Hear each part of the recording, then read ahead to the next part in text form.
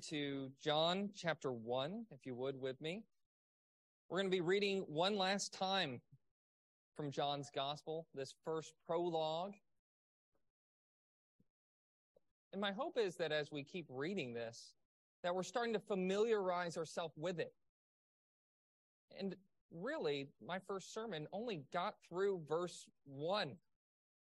And I know in your bulletins that the outline for the sermon has me going from verses 4 to 13, but I'll just go ahead and let you know, really, we're only going to get through verses 4 and 5. And that's because of the depth of what John is doing here in drawing us back in time, back before the world began, and getting us see God's glory, the glory of the only begotten Son, and what he's doing in sending his Son. Let's read one last time from John chapter 1, starting in verse 1. And I'm going to read till verse 13 this time. In the beginning was the Word, and the Word was with God, and the Word was God. He was in the beginning with God. All things were made through him, and without him was not anything made that was made. In him was life, and the life was the light of men. The light shines in the darkness, and the darkness has not overcome it. There was a man sent from God whose name was John. He came as a witness to bear witness about the light, that all might believe through him. He was not the light, but came to bear witness about the light. The true light, which gives light to everyone, was coming into the world. He was in the world, and the world was made through him, yet the world did not know him. He came to his own, and his own people did not receive him. But to all who did receive him, who believed in his name, he gave the right to become children of God, who were born not of blood, nor of the will of the flesh, nor of the will of man, but of God. You know, in looking at John's gospel in these first couple of verses, we've seen Jesus' divine origins. We've seen the humility of Jesus in lowering himself from heavenly bliss to enter into our darkness to save sinners. But one thing that we haven't addressed yet is why he did it. Why did God become man? And the answer to the question of why, what John poses to us, is by describing Jesus as the light of the world. And in describing Jesus as the light of the world, what we're going to see is the nature of this light to show the power of Jesus. What we'll see is that this light is a person. That's Jesus Christ. That's probably news to you. Not really. John tells us in verse 17 that Jesus is the light. And then also ending with talking about the light and how its purpose was to save sinners. That's really all we're going to be looking at this morning. And when we think about light, how does that communicate salvation? Have you thought about that? That verse 4 connects this and says, in him was life, and the life was the light of men. What's this connection between light and life? Well, it's a connection that we see way back in that prophecy when God said he was going to send a Savior. Isaiah chapter 8 describes the condition of Israel in their current state how they've rebelled against God, they've forgotten him, and as a result, they were going to live in exile. That they were going to be cast out of God's presence. That he was going to remove himself from them, and the condition that they would find themselves in is miserable. And he describes their misery in Isaiah chapter 8 as darkness. If we're going to understand this light, we have to understand the context and the backdrop of what makes this light shine so brightly in the world. And that's the reality that we live in a dark world, a world of darkness. And this darkness includes two things: our sin and our misery. The word darkness, referring to our misery, the pain that we go through, is something that if you look at the gospel, look at Job in his life, you'd expect to find it there if you're going to find it anywhere. And Job talks about his suffering as darkness 162 times. That he talks about how he is veiled in darkness, that his pain is darkness, that he's living and experiencing darkness. Not all of those 62 references, though, refer to his pain and misery, but I think we kind of get a sense of that. I read an article by Kevin DeYoung, and if you don't know who Kevin DeYoung is, just go ahead and pencil that name down. He's an excellent author and PCA pastor who's teaching at RTS Charlotte, Reformed Theological Seminary, which is where I went to school, so my alma mater. Well, Kevin DeYoung, I think, explains it well in the sense of feeling of darkness and the sense of pain and misery when he says, doesn't it seem like every week we hear about wars and rumors of wars, about terrorisms and mass shootings, about Christian persecution and cultural degradation? We can look back on this past year and think of loved ones who have died, or friends who have been diagnosed with cancer. Others are gripped by addiction, or saddled with chronic pain, or mired in depression that will not lift. In our own lives, there are too many tears, too many unknowns, too many closed doors. It is hard not to be discouraged, maybe even despair. And yet the spoiler is true. Darkness does not win. See, we really do have a problem, don't we? All these things, death and destruction, pain and misery. If I didn't have to inform you, that's the world that we live in, and that's what dominates this earth.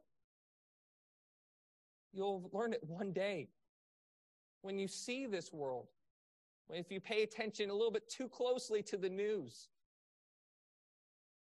See, we have to remind ourselves of this because sometimes we try to live in a fantasy land. We try to escape the darkness, not by means of focusing on Christ and a real hope that he gives us, but by distractions, by video games, by movies, by looking to the hope of Christmas time as being time with family, time with friends. Those things are good things that we should enjoy. But the light of the gospel that lights our dark world is something that actually deals with the problem of darkness, actually deals with pain and suffering. But suffering in the Bible is not just something that refers to our misery, though it does. The darkness that's spoken of is also a reference to our sin. Ephesians chapter 5, I think, actually illustrates this quite beautifully. Looking at Christians, Paul is warning his Christian readers to beware of sexual immorality, all impurity, covetousness, to be not people who are marked by filthiness or foolish talk or crude humor. That these things should all be out of place for the Christian. And his reason there is he says in verse 7 of Ephesians chapter 5 to say, therefore, do not become partakers with them, those who practice such things, laughing at crude humor. He says, for at one time you were darkness, but you are now light in the Lord. Walk as children of light. See, what he's calling Christian believers to is to separate from sin, because we have been brought into the light of Jesus Christ. We've been given the light of the way of salvation. We've been given the light that exposes how sinful and dirty our evil deeds are. He talks about sin as darkness. You see, my friends, this darkness that we live in has been true ever since Adam. And I think our confession actually is really helpful here, saying, what's the condition of fallen man ever since the fall? And it says it's one of sin and misery. That the sinfulness of that condition in which we fell into consists of our guilt of Adam's first sin, our want or lack of that original righteousness and fellowship with God that we had in the beginning. And now also, which proceeds from this, the corruption of our whole nature. Those three things being called original sin. And we know that we live in darkness because what proceeds from this guilt, from this corruption that we have inherited from Adam, is actual sins. And we all know that we're without excuse. That before Christ came and shined the light of the gospel in our lives, we too not only looked at the darkness, we might not like our pain and misery, but we sure did like our sin and hated the light of the gospel exposing our sin. All this misery that is summarized in our confession, I think helpfully, saying that all mankind lost their communion with God, our original relationship. That the reason why we are in darkness is because we are under God's wrath and curse, and so made liable to all the miseries in this life, to death itself, and to the pains of hell forever. It's in this context that God said, and after Isaiah chapter 8, that he was going to send a light into the world. Now, what is the light that he's going to send into the world? Is he going to send truth that's enlightenment? That people were going to find out the way of salvation and come to know it, and now it's going to lead them out of darkness? Isaiah chapter 9 says the answer to that promise in verses 6 and 7 was that God was going to keep his promise in sending a great light, and that light was going to be a child. A child who was born, who is going to be called Mighty God, Prince of Peace, Wonderful Counselor. See, when we talk about the light of the world as this second point, the light is a person. Our hope as Christians is not that we would just be enlightened, that we would come to a knowledge of truth, and that if we just learned the right things and were educated, that would solve all our problems. That would deal with the darkness.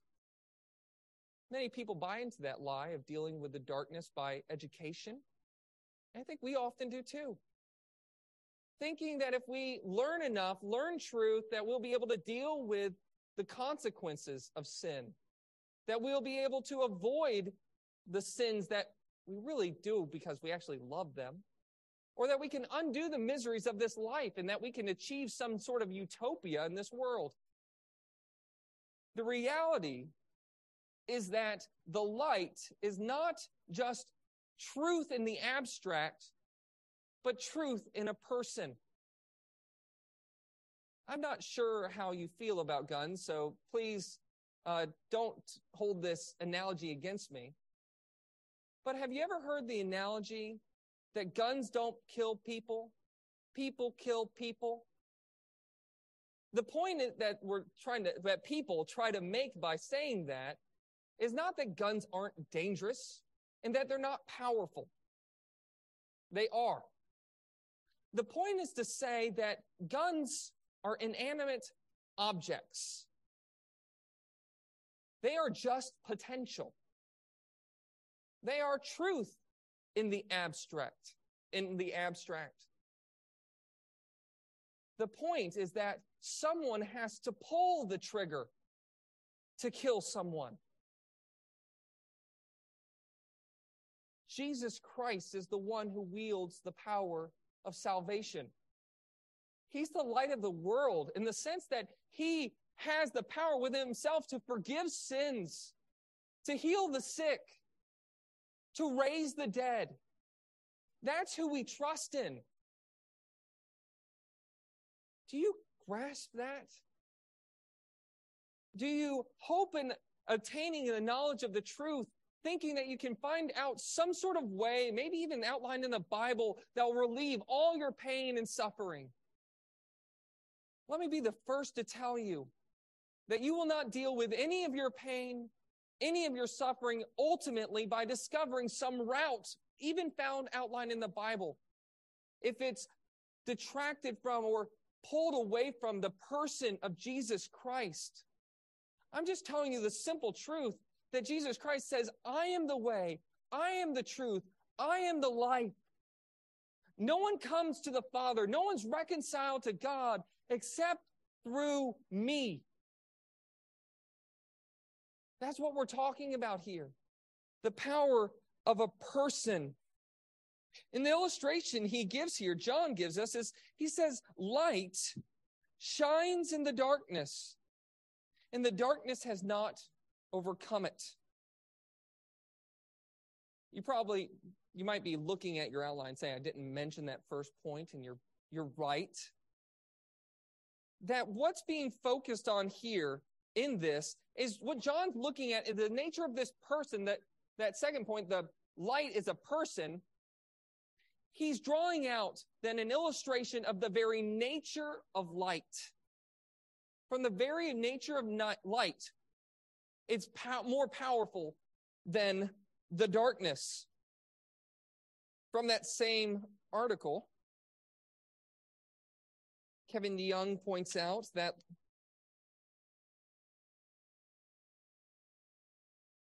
this is what happens when you go from point 2 to point 1. I wouldn't suggest it in general. That his point here is that light is, by its very nature, more powerful than darkness. That the fact of the matter is that when darkness is more pervasive, the light shines brighter.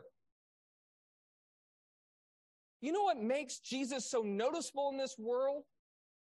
It's that he's the only hope of this world. He is like a light shining in darkness. Kevin DeYoung says, have you ever had your kids shine a flashlight in your face in the middle of the night? Have you ever been kept awake just by a small little nightlight in the corner of your room? Have you ever been drawn in with curiosity? Looking at, in the town, you see a light shining up in the sky. You know, the fact of the matter is that no matter how much darkness there is in this world, the nature of light and how it works is it dispels the darkness. It pierces through it.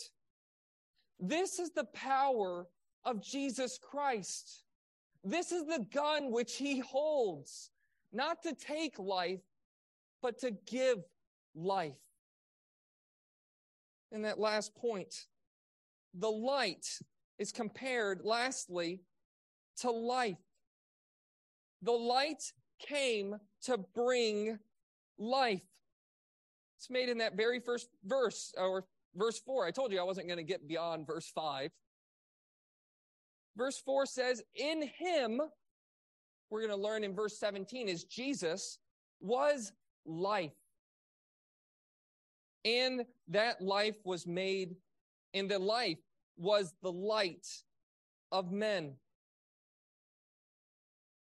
You know, John actually doesn't answer exactly how, in this prologue, how light brings life. But let me just give you a quick summary. In John's gospel, the first thing he's going to do when talking to Nicodemus is he's going to shine the light of his power into the mental darkness of Nicodemus.